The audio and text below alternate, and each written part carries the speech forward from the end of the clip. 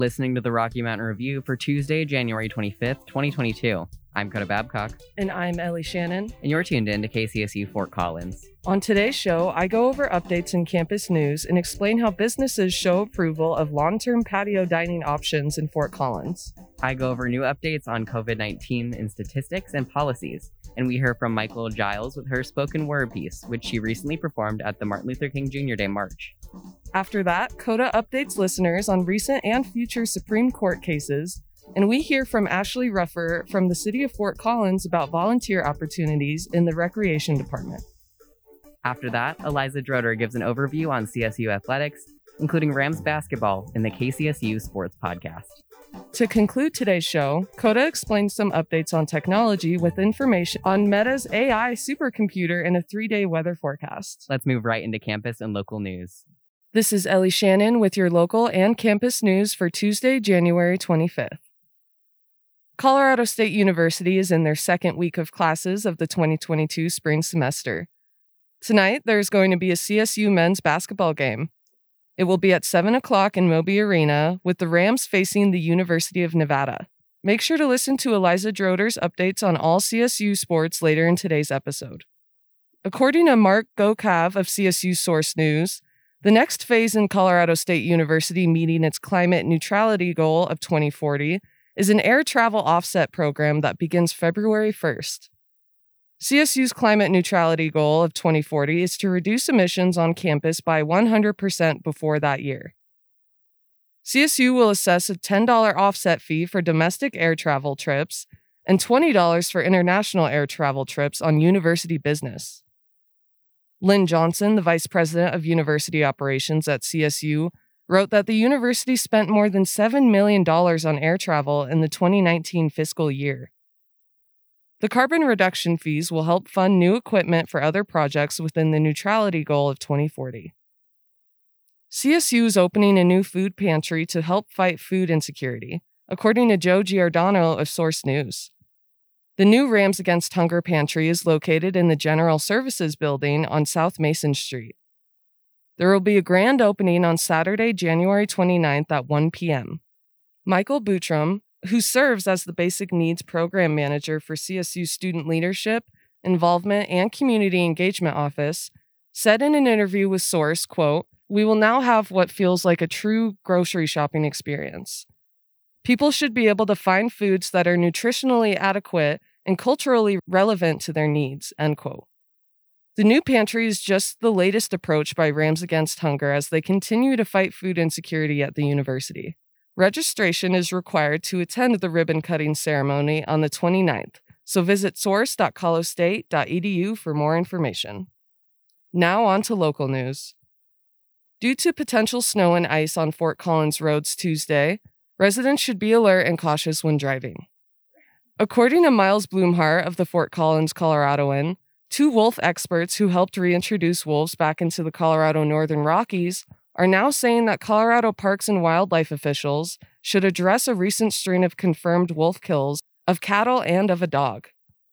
The reintroduction of wolves into the Northern Rockies was voted in favor in the 2020 election.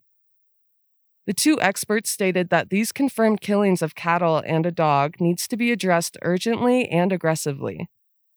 Studies have shown that once a wolf has killed livestock or pets before, they are likely to do it again, which is why Colorado Parks and Wildlife Commission passed an emergency regulation to allow non-lethal hazing on January 12th.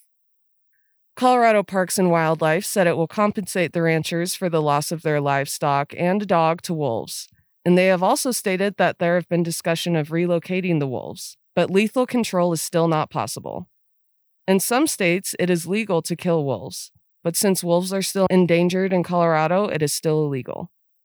For more information on this story, visit coloradoan.com. Developers of a potential housing project that's key to a land deal between the City of Fort Collins and Colorado State University made an uncommon move and asked for input from Fort Collins Planning and Zoning Commission prior to submitting formal plans. Cottonwood Land and Farms wants to redevelop a 185-acre site that they own that is currently used for mining and gravel operations near the former Hughes Stadium site. While CSU is intended to get about 24 acres of the deal, to create affordable housing and attainable workforce housing. Under a memorandum of understanding signed in August, CSU agreed to pay $1 million for the 24 acres, and that sale is supposed to close in April or May, according to CSU. The deal also benefits the city of Fort Collins as they look to buy Hughes Stadium and respect voters' wishes to preserve the site for an open space. More updates are to come, and for more information, visit coloradoan.com. Fort Collins currently has an expanded outdoor patio program that began in the wake of COVID-19. Almost 2 years later, COVID-19 is still present within Fort Collins, and the city is thinking of establishing a non-emergency related extended outdoor dining program. After surveys from businesses were conducted earlier this year, it was found that 64% of its 37 responding businesses supported sidewalk patios being made permanent, and 42% supported patios and parking areas being made permanent. More updates are to come on this. Visit coloradoan.com for more information. Thanks for listening to my campus and local news updates. This is Ellie Shannon for KCSU on 90.5 FM. We'll be right back with COVID-19 updates.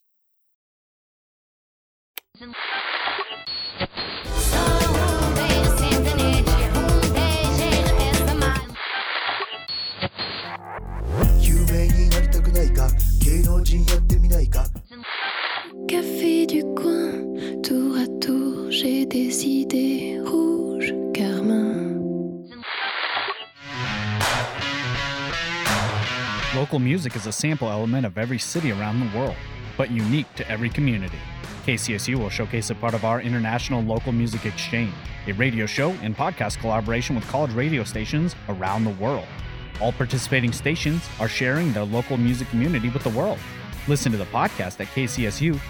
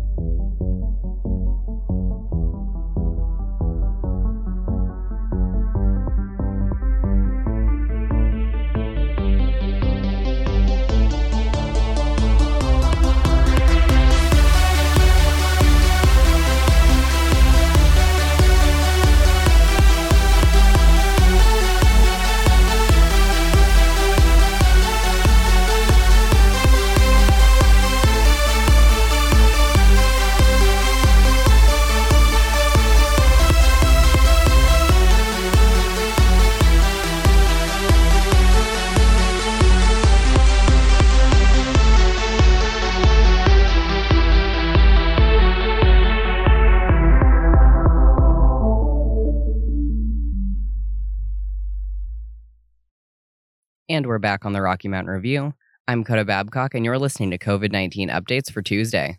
Colorado State University's initial spike in cases after students returned from winter break has started to plateau. CSU reports over 6,300 cases of COVID-19, with 4 new cases among students Monday. Over the weekend, over 100 students and nearly 30 staff and faculty members reported new cases of COVID-19 to the university. Larimer County reports a high-risk score for COVID-19, and the Centers for Disease Control and Prevention rank the county as having high levels of community transmission. The county reports over 67,000 cumulative cases of COVID-19, along with nearly 430 deaths. Larimer County reports a 7-day case rate of over 1,300 cases per 100,000 residents, a stark increase from the fall semester, where case rates regularly rested in the early hundreds. Over 100 COVID-19 patients currently receive treatment in area hospitals, with intensive care units reporting 102% capacity. In the past week, over 1 in 4 COVID-19 tests came back positive in the county. In high-risk periods, Larimer County recommends the following precautions. Get vaccinated and boosted against COVID-19 if you have not already. Wear masks indoors when people from outside your household are present. Masks should fit snug, and KN95 masks are especially recommended. Monitor yourself for COVID-19 symptoms, and stay home even if your symptoms are mild. Get tested immediately if you notice any symptoms of COVID-19. If you test positive, seek treatment and isolate. Postpone all indoor gatherings, and in the case that it cannot be postponed, require that all attendees be vaccinated. Consider limiting the number of households present and move activities outside if possible. Employers are encouraged to promote remote work options for employees where possible. The county also reminds residents to continue practicing social distancing. The state of Colorado reports over 1.2 million COVID-19 cases, along with over 11,300 deaths. Over 55,000 people are currently hospitalized with COVID-19. Nearly 10 million vaccines have been administered in the state of Colorado, and over 3.8 million Coloradans are fully vaccinated against COVID-19. The CDC reports over 70 million COVID-19 cases nationwide, which are on a downward trend in the past month. Over 864,000 Americans are dead from COVID-19, and over 80% of people over the age of 5 are at least partially vaccinated. The CDC reports high community transmission of COVID-19 nationally. That's all for Tuesday's COVID-19 updates. Information from this segment comes from Colorado State University, Larimer County, the Colorado Department of Public Health and Environment, and the Centers for Disease Control and Prevention. If you are a student, staff member, or faculty member at CSU, visit covid.colostate.edu to submit vaccine results, schedule saliva screenings, and get the most recent information on COVID-19 at the university. I'm Coda Babcock, and that's all for COVID-19 updates. I'm Portia Cook, and you're listening to an interview with CSU's Black African American Cultural Center's 2022 Spoken Word Contest winner, Michael Giles. The Martin Luther King Jr. Spoken Word Contest is an annual event hosted by the Black African American Cultural Center here at Colorado State University. This year's Spoken Word Contest took place in late 2021, where students presented their spoken word poetry for a chance at performing their piece at the Dr. Martin Luther King Jr. celebration held last week on January 17th in the Laurie Student Center. Today, I will speak with Michael Giles, a senior Colorado State University journalism and media communications student and the winner of the 2022 Spoken Word Contest. Michael will be performing her spoken word poem titled A Series of Silent Screams, and we will dive deeper into her winning piece, which highlights several instances of violence against Black Americans throughout the years. Michael, thank you for being with me here today. Thank you for having me. Absolutely. I was lucky enough to hear your spoken word live at the Dr. Martin Luther King Jr. celebration on January 17th. It is a very real, raw, powerful, and emotionally moving piece. How did you develop a series of silent screams? Walk me through the process and the inspiration behind the poem. I was inspired by a case that was going on at the time when I wrote this poem. Ahmaud Arbery's trial was live at the time that I created this poem, and honestly, it just came out of frustration that I had with the justice system and seeing a lot of violence against Black bodies and never being justified in our justice system. And just sat down one night and was trying to take it all in because of all of the really hurtful things that were being said at Ahmaud's trial. And then I wanted to reflect on the previous Black bodies that have gone through the same modern day lynching or lynchings and reflect through this poem. Absolutely. Now, when your piece won the Black African American Cultural Center's 22 Spoken Word Contest, how did you feel? I was a little bit surprised because the other poems were incredible as well. I didn't even try so much with this poem. It was more of like the way that my brain was reflecting on things. It was very real and very raw. And I didn't know how other people would react to it, but it was obviously pretty good. It definitely was. I know I was emotionally moved sitting and watching you perform your spoken word live. I shed some tears. Everybody around me that I seen was also shedding tears. So like you said, very real and very raw. Now, tell me how it felt getting to perform your piece of poetry during such an important day and event like the Dr. Martin Luther King Jr. Day celebration in front of so many people within our community. Honestly, it was really inspiring to be on the same stage as everyone else that was up there to say something to help push this movement forward. It was a bit nerve-wracking because there were so many people in the crowd, but I felt honestly very empowered to hold my truth and speak my truth on stage and to move people to feel inspired to do something. Absolutely. Now, what do you plan to do with the poem now, if anything? I've created a mini documentary to go along with my poem. The documentary is narrated with my poetry, and I hope to just keep this as one of my portfolio items on my website and to share it more, like get more attention globally with it. Now, what do you hope a series of silent screams does for those who hear it? Honestly, this poem is actually a prequel to another poem that I wrote back in 2020, just called Silenced Screams. And I wrote that poem in a time where all of the protests were going on for George Floyd, because I was on the internet, like social media, it seemed like they were looking at the problem as a black and white thing instead of a human problem, and not seeing this modern day lynching as something that's really reflective of our society and the things that we accept. Absolutely. Performing her 2022 spoken word contest winning piece, A Series of Silent Screams, Miss Michael Giles. Content warning, this poem does talk about the death of a child, police brutality, and the brutal murders of Black people. The poem is approximately 4 minutes in length. If such topics are triggering to you, I do suggest turning down the volume for the next 4 to 5 minutes, where you can then rejoin us for the remainder of the interview. A Series of Silent Screams, Modern Day Lynching. August 28, 1955, Emmett Till is killed for Wolf Whistle. Read the headline of the Jet magazine. It was 1955, a headline many were just expecting, except this one a little more haunting. The boy was only 14, dragged out of his home and tied to a cotton machine. Found in the river, his mother still screams at the sight of her baby's face beaten by 2 men who possess the same energy as the devil unleashed.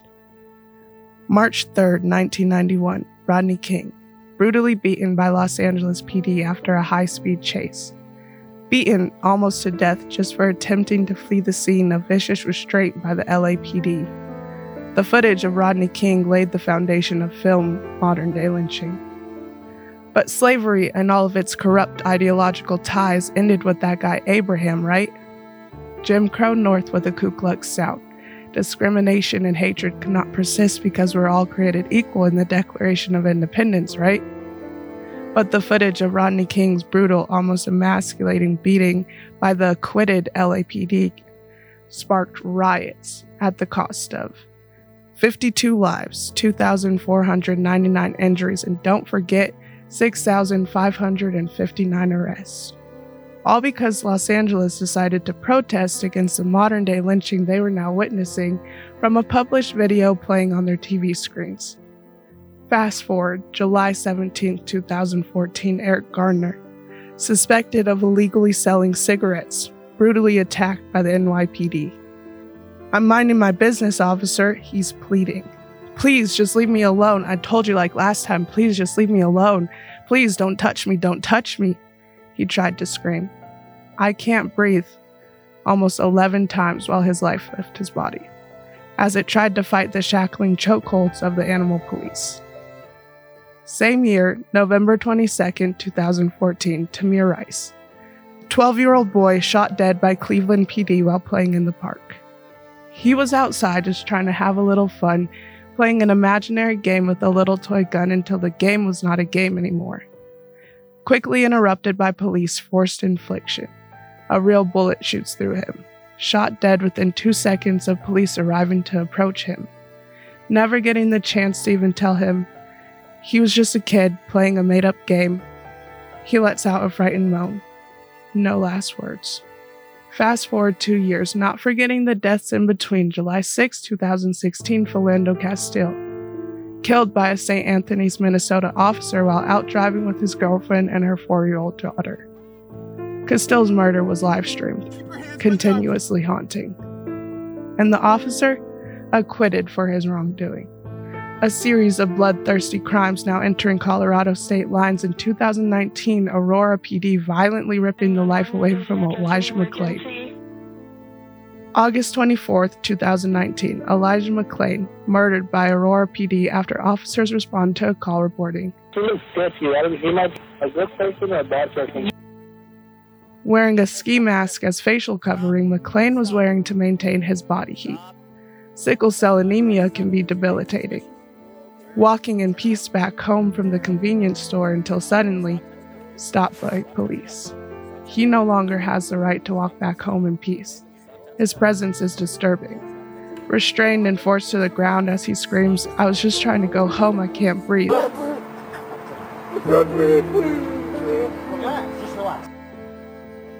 Not just choked, but inflicted with a sedative by paramedics, those entrusted to help him. "I Can't Breathe" has become a collective request of mercy from a barbaric Justice Department. These patterns lay witness to modern-day lynching, and if these stories make you sick, just imagine the amount of unrightful deaths you haven't even heard of yet. We the people are paralyzed by our efforts for justice and constantly scrutinized for our peace. The chains we once thought were torn off continue to haunt us. Black lives move through America trying to fit in just to get some goddamn peace at night. Abused and neglected by a so-called justice system, for we are bait in this white man's country. Just pray we catch the police on a good day. For those of you who are just tuning in, that was Michael Giles performing her spoken word poetry piece titled A Series of Silent Screams, which highlights several instances of violence against Black Americans throughout the years. Michael is a senior journalism and media communications student at Colorado State University and the Black African American Cultural Center's 2022 Spoken Word Contest winner. She performed her captivating piece at the Dr. Martin Luther King Jr. Day celebration on January 17th in the Laurie Student Center. If you missed any part of today's interview, you can listen again by visiting kcsufm.com or by searching KCSU on Spotify or anywhere else you get your podcasts. For more information on the Spoken Word Contest and the Black African American Cultural Center, you can visit baacc.colostate.edu. I'm Portia Cook, and you're listening to the Rocky Mountain Review for 90.5 FM KCSU Fort Collins.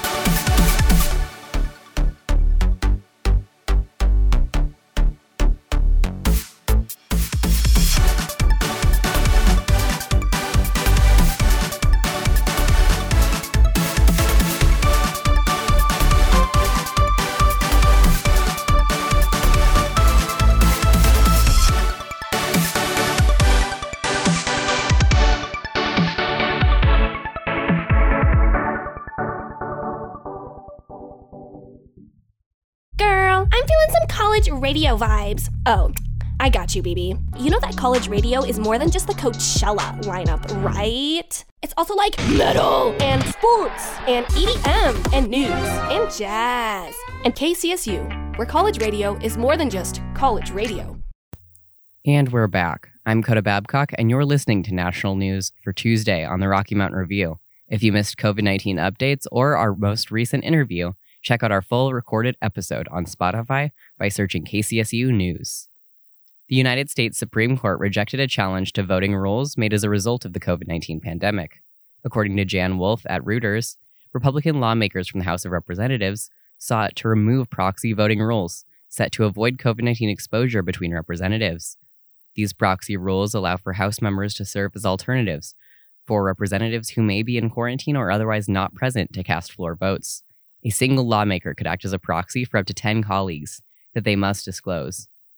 The current resolution for proxy voting allows for representatives to take advantage of the policy on February 13th, but it may be extended depending on whether or not representatives believe quarantine periods will impact voting in the future.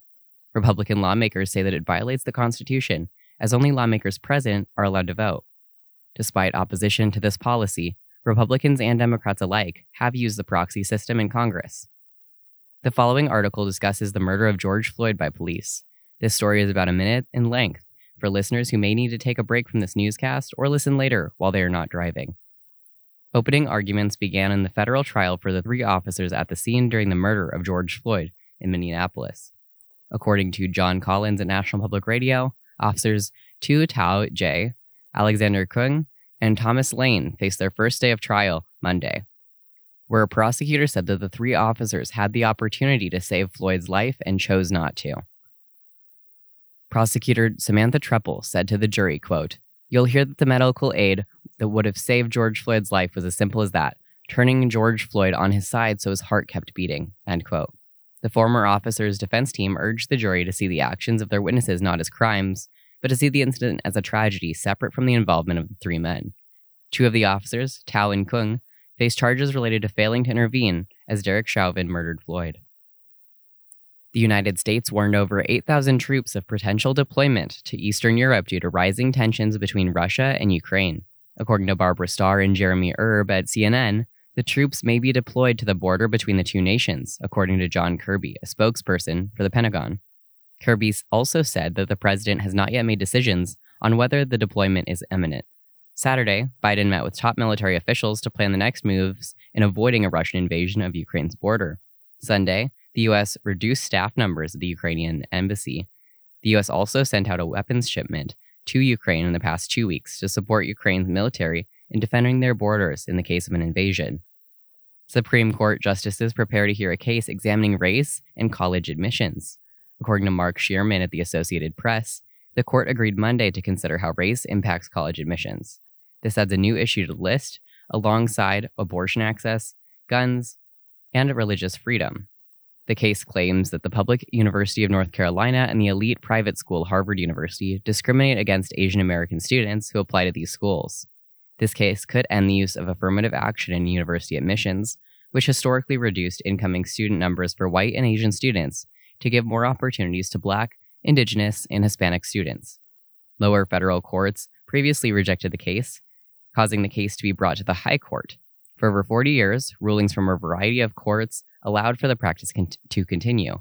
This will be the first time the Supreme Court has had an outstanding conservative majority, bringing previous rulings to maintain the practice into question. That's all for National News Highlights. I'm Coda Babcock, and you're listening to 90.5 KCSU Fort Collins and the Rocky Mountain Review. Now we're moving on to a feature interview discussing local volunteering opportunities. Today, I'm joined by Ashley Ruffer, Senior Recreation Coordinator at the City of Fort Collins, and today we're going to discuss volunteering with the city's Recreation Department. So before we get started and talk about volunteering with the Recreation Department, would you mind explaining kind of the type of city land that receives recreation support and the tasks the Recreation Department takes on? Yeah, absolutely. Well, thank you so much for having me today. It's always an honor to talk about recreation because I love it. And also the volunteers that we bring in to run our programs. We could not run our programs without volunteers. So they are definitely on the lifeblood of our recreation programs here in Fort Collins. We have several different entities that, within recreation that utilize volunteerism, whether it's at the Fort Collins Senior Center or if it's with our sports program. It really just encompasses the fact that we're putting on programs to give back to the community, and the community is supporting those programs. What skills are most valued for these volunteer positions, and what skills do volunteers often walk away with? Ooh, that's a great one, because I feel like that is the goal, is being mutually beneficial for both the department and the individual who's volunteering, both with skill level and also just from the heart and feeling like they're doing something good for their fellow community members. But I would say the skills can be anything from lifelong knowledge of how to run a program. A lot of people come to us who are either going to school. We have a variety of interns that we have, especially from CSU, that utilize the skills. And I always like to say interns teach us most of the time way more than when the help that they bring us teaches us so much more. So utilizing, skills as far as if we get CSU interns, technology is always something that we're always looking for. If you can help us find better ways to do our job, then that makes our jobs 10 times easier. Also, anybody that's out there that's retired from any type of job. I mean, we're talking anywhere from building sets for, let's say, an ice show. So if you're good at carpentry, we can utilize almost any skill and figure a place for you within the department. All right. And then while we're still on the topic of those benefits, can you go over some other benefits that someone might get from volunteering with the city and specifically with recreation? Yeah, specifically with recreation, I would say, I know this sounds cheesy, but long-term friendships, that's always something that we talk about, because you form friendships within the organization with staff, but you also find that camaraderie with other volunteers. So let's say you're volunteering at a special event, and you might make a friend for life in somebody else who has the same passion for you to, let's say at one of our annual Kids in the Park events. Sometimes we just need people to make bubbles. That's all we do. And people bond over that because the emotions that brings to the kids, the look in their eyes, it's amazing. So I would say other skills, we definitely have tons of ways to get trained. I would say ability awareness training for individuals with disabilities. That is one of a huge training that you can take away from being a volunteer. Sometimes we'll do first aid and CPR training. We also have a de-escalation training coming up to figure out how to make sure that we can talk to community members that might be a little bit more, I would say, vocal with some of their feelings. But you learn different skills from whatever different position you're in. But like I said before, most of the volunteers are teaching us. So. All right. And then with those benefits and with understanding how all of those can shape this program, what are some of the opportunities currently available? Currently, we're starting to finally get programming back up and running. We have had quite a bit of programming in our licensed daycares running. Not a ton of opportunities for volunteering, but we're always interested in drivers. We need people to drive the kiddos during camps to and from, local destinations such as the bowling alley or even the Museum of Discovery or something like that. Just small 15-passenger vans that we can provide all the training for that. You don't have to have a DOT license or anything. We also have opportunities here at the Fort Collins Senior Center. We have guest services positions where you're helping out with our facilities, making sure that we're accurately grabbing counts and number of people inside the facilities so that we can send those numbers on to the county. We're always looking for people to coach sports. So if anybody out there is a past basketball lover or anything like that, please contact us, because the coaching is always one of those things that we can't run the program without volunteer coaches. So. All right. And then in addition to retirees, a lot of college students especially are seeking volunteer opportunities to improve their appearance to potential employers and make themselves more viable for receiving scholarships. Unfortunately, students and recent graduates might also feel a bit strapped for time. So what are some opportunities that might be a bit more flexible for people in that position? I, as the volunteer coordinator, am open to anything at this point. Like we said, just bringing skills to us that can help us. We have quite a few people that are doing some admin work with, non-sensitive information. Sometimes we just want to do research on other recreation facilities and what everybody's doing out there to make sure that we're on par with everything. That could be a 1-hour service project that could help me, because that would take an hour off of my plate. So I would say, if you're looking for opportunities, just to contact me and then tell me what skills you have to bring to the table, and we can figure out a way around that, because we're doing budgets, we're doing program organization, we're doing research. We're constantly doing things that require us to just be sitting down at our desks when we're actually needed out in the community a lot as well. So that would really be helpful, and we can build hours around pretty much anything. We have a lot of special events that are up and coming as well. That could be anywhere from 3 to 6 hour service project. So if you're just looking for a few hours and you just kind of want to get the lay of the land of the city, we would love to have you at some of our special events, and we can train you on site day of. Won't make you do anything more than you feel comfortable doing. But if you're interested in any of our volunteer opportunities, you can email me at ARU, F as in Frank, ER @fcgov.com.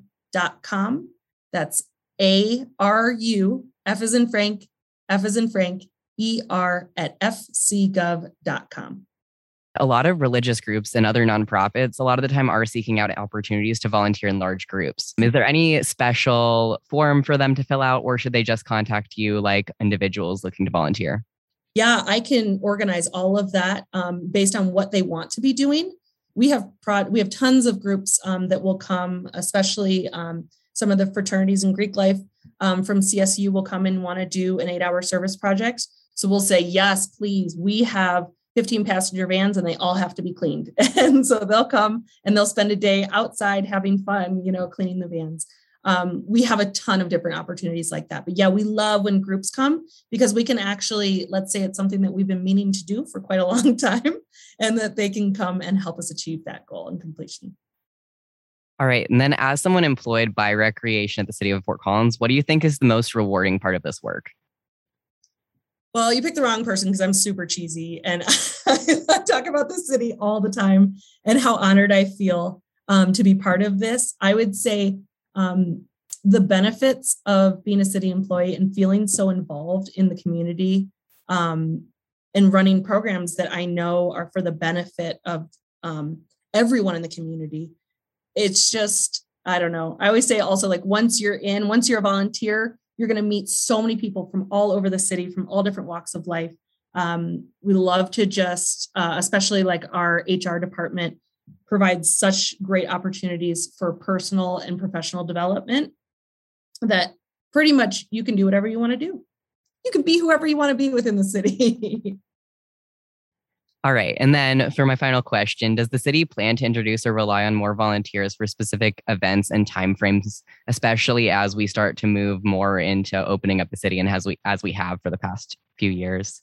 Yeah, that's a great question. It's right on par with what we've been talking about in the city, volunteering as a whole.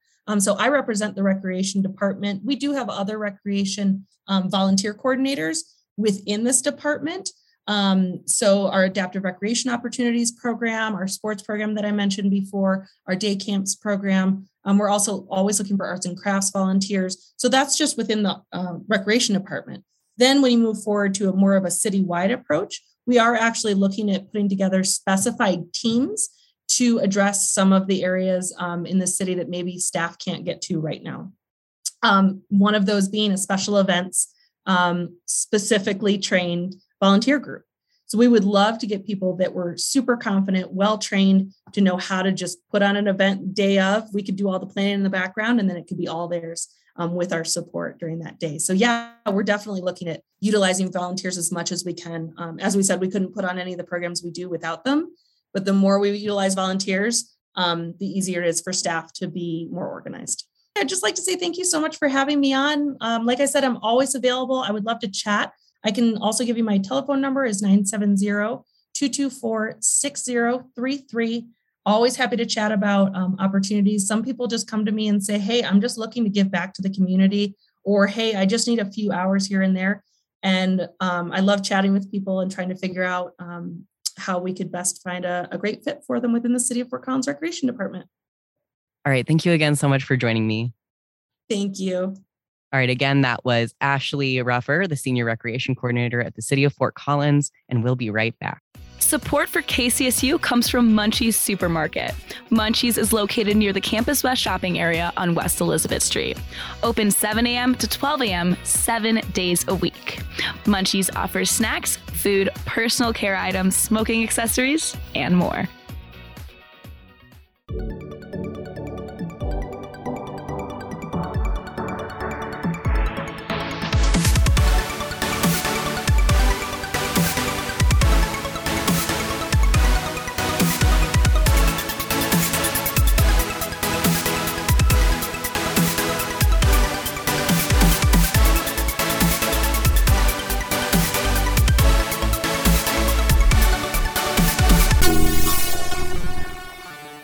My name is Eliza Drotar. This is your RMR Sports Report. In women's basketball, the team is now at 13-5 in their season, winning their game against Fresno State 78-67. Their next game is against Nevada at Moby Arena. In men's basketball, the team is 15-1, beating Air Force 73-53. Their next games are against Nevada and UNLV, both hosted at Moby Arena. Women's softball and lacrosse has now announced their schedules and will be beginning in early February. In track and field, the men's and women's teams competed in the Air Force Invitational in Colorado Springs, and the Rams came home with multiple podium finishers. Congrats to Gabby McDonald, Liam Mathers, Mariano Kiss, Lauren Gale, and Jessica Ozad on their podium finishes. In women's swim and dive, freshman Lindsay Gizzy beat the school dive record at Air Force. The team is also recognized as a Scholar All-American team, and they will be competing against Northern Colorado this weekend. If you are interested in student tickets, go to csurams.evenue.net to get tickets for men's and women's basketball, lacrosse, softball, and more. My name is Eliza Drotar. This has been your RMR Sports Report.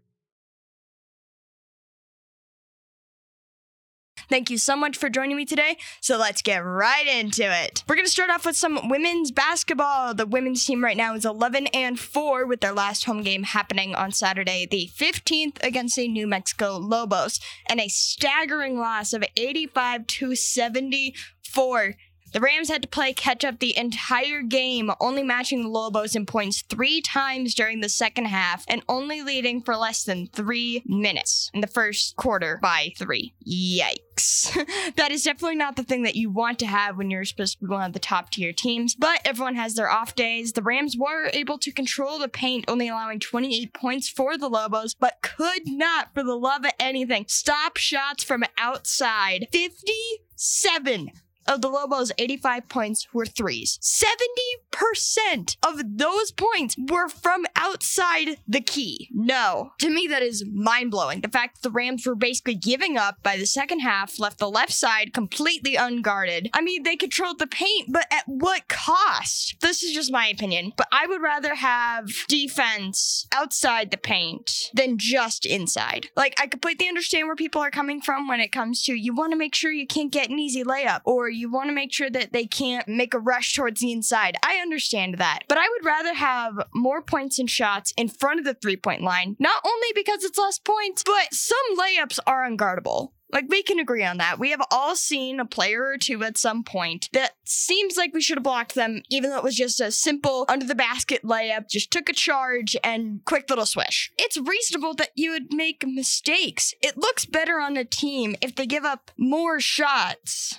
that are easier for a player to hit, for me. That's the way I think about it. Because if you're going to have your defensive stats, you want to make it look like there was a lot of protection everywhere. For me, it looks bad when there's so many plays that are outside of the three. The defense just cannot stop those, especially when there isn't even a defender within 5 feet of the forward with the ball. For a D1 sport, to me, that seems like it'd be common sense to be able to have that. If you're going to have defenders, I know people get crossed up, but this was a constant thing that was happening. With that rant aside, the Rams went 9-12 at the free throw line, so not too bad. We can work with that. Not too bad on the percentages, I'll take that. And of course, what I like to do, go over our team leaders. McKenna Hoffenschild had 19 points, 8 rebounds, and 10 assists. Whoo boy. Kelly Clark with 13 rebounds and 2 steals. Kendall Kaiser, Carly Murphy, and Uthope all had a good contribution. 14 points on the board. So, yeah, that was kind of the big one. I'm going to go back to it because this is something that kind of drives me crazy. You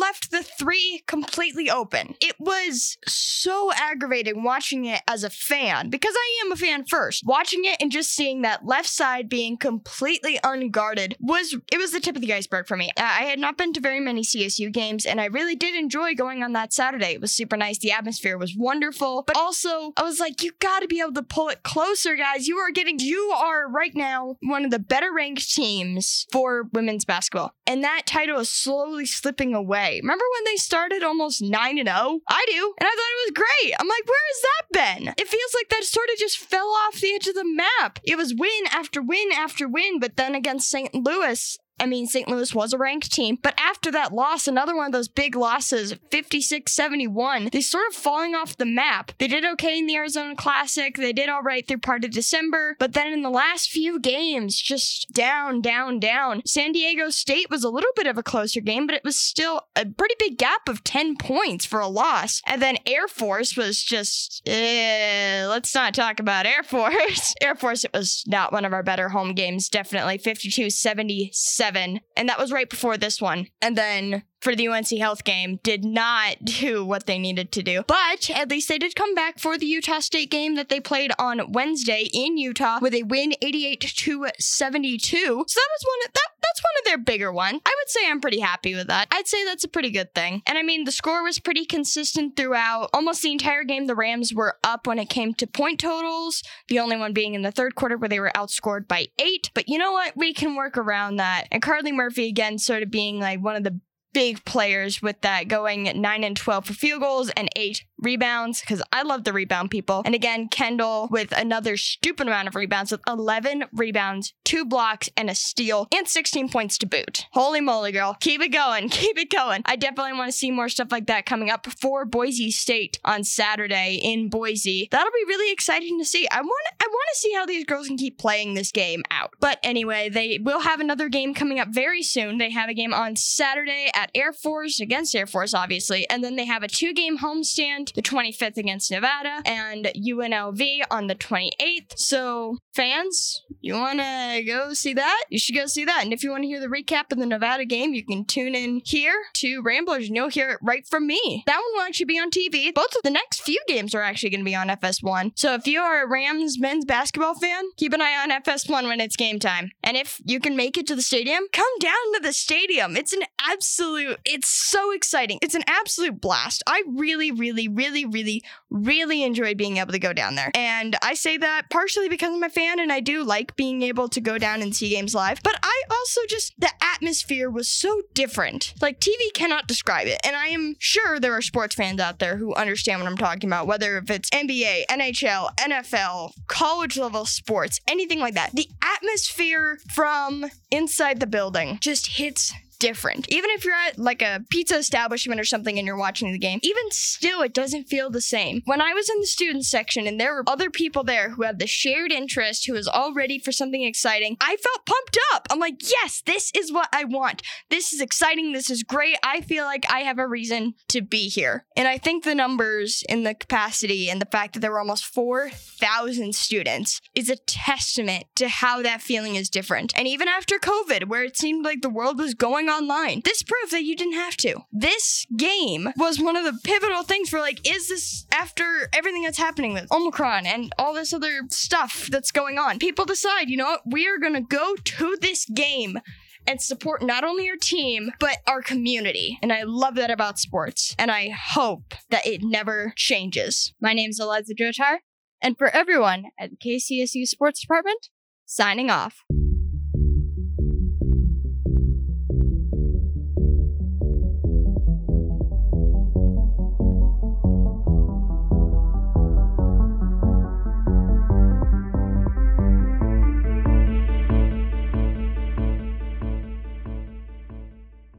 And we're back on the Rocky Mountain Review. I'm Coda Babcock, and this is tech news for January 25th. 3 states, along with the District of Columbia, are suing Google for invading the privacy of its users. According to Marcy Gordon at the Associated Press, the lawsuit claims that Google deceives its users and makes it impossible for them to completely avoid being tracked by the search engine. The lawsuit says that Google has, quote, an unprecedented ability to monitor consumers' daily lives, end quote. Despite the search engine using pop-ups to ask users for permission to see their locations, Texas, Indiana, Washington State, and Washington, D.C.'s attorney generals say that the site actually makes it impossible for users to avoid sharing this data. Google is disputing the claims, with spokesperson Jose Castaneda saying, quote, the attorneys general are bringing a case based on inaccurate claims and outdated assertions about our settings, end quote. The following story discusses sexual assault and abuse. It is about 45 seconds to 1 minute in length, and listeners are encouraged to turn down their speakers if they are driving and have any concerns about their own reactions when listening to this story. After former Theranos executive Elizabeth Holmes was convicted of fraud in December 2021, courts gained access to the police records of the sexual assault she described in her testimony. According to Bobby Allen at NPR, police records say that Holmes was assaulted on the Stanford University campus. Police received a call at 10 in the evening of October 5th, 2003, when Holmes was 19. The same year she was assaulted, Holmes founded the failed biotech startup Theranos. In her December testimony, Holmes described the deep impact the assault had on her while she operated Theranos and how it ultimately pushed her to devote her life to the product. NPR says Holmes is currently free after paying bond and will face another hearing in the fall, which may land her in prison. Prior to the release of these police records, it was unverified whether or not Holmes reported being assaulted in 2003. Facebook parent company Meta recently built what they're calling an artificial intelligence supercomputer. According to James Vincent at The Verge, the device and others like it are intended to train machine learning systems, including content moderating algorithms and augmented reality features. While the device is not yet completed, it is expected to be the fastest AI supercomputer in the world. Other large tech companies like Microsoft previously began work on similar devices, but Meta's device will play a large role in many of Facebook, Instagram, and WhatsApp's features. Eventually, it is expected to support and design experience for the metaverse, a universe that Zuckerberg and other executives intend to create to link all virtual spaces through Meta platforms. That's all for tech news. I'm Coda Babcock, and now for the weather. Today we saw snow showers with a high of 31 degrees and a low of 11 degrees, with mild winds. Wednesday will warm up to a high of 39 degrees with a low of 25 degrees and mostly sunny skies with low winds. Thursday, you can expect partly cloudy skies with a high of 34 degrees and a low of 18 degrees. And for Friday, be sure to tune in this Thursday between 4 and 5 in the afternoon for the Rocky Mountain Review, only on 90.5 KCSU Fort Collins. If you missed any part of today's episode or want to listen to us in full episodes, check us out on Spotify by searching KCSU News. Information from this segment comes from the Weather Channel. And that's all for today. We just wanted to thank Damien Castile for our amazing theme music that's playing right now. We'd like to thank our guests today, as well as Portia Cook, Thomas Taylor, Stephanie Keel, Stevie Jones, Hannah Copeland, Elliot Hutchinson, Eric Zhang, Brennan Cole, Lindsay Johnson, Eliza Droder, Samuel Bailey, Ben Haney, Ben Kruger, Anna Schwabi, Marie Tanksley, Dixon Lawson, Peter Walk, and the rest of the staff here at KCSU and Rocky Mountain Student Media. We couldn't do this without you. And I'd like to thank you, Coda. And I'd like to thank you, Allie. And we finally couldn't do this without you, dear listener. Thank you. And with that, we'll see you next time.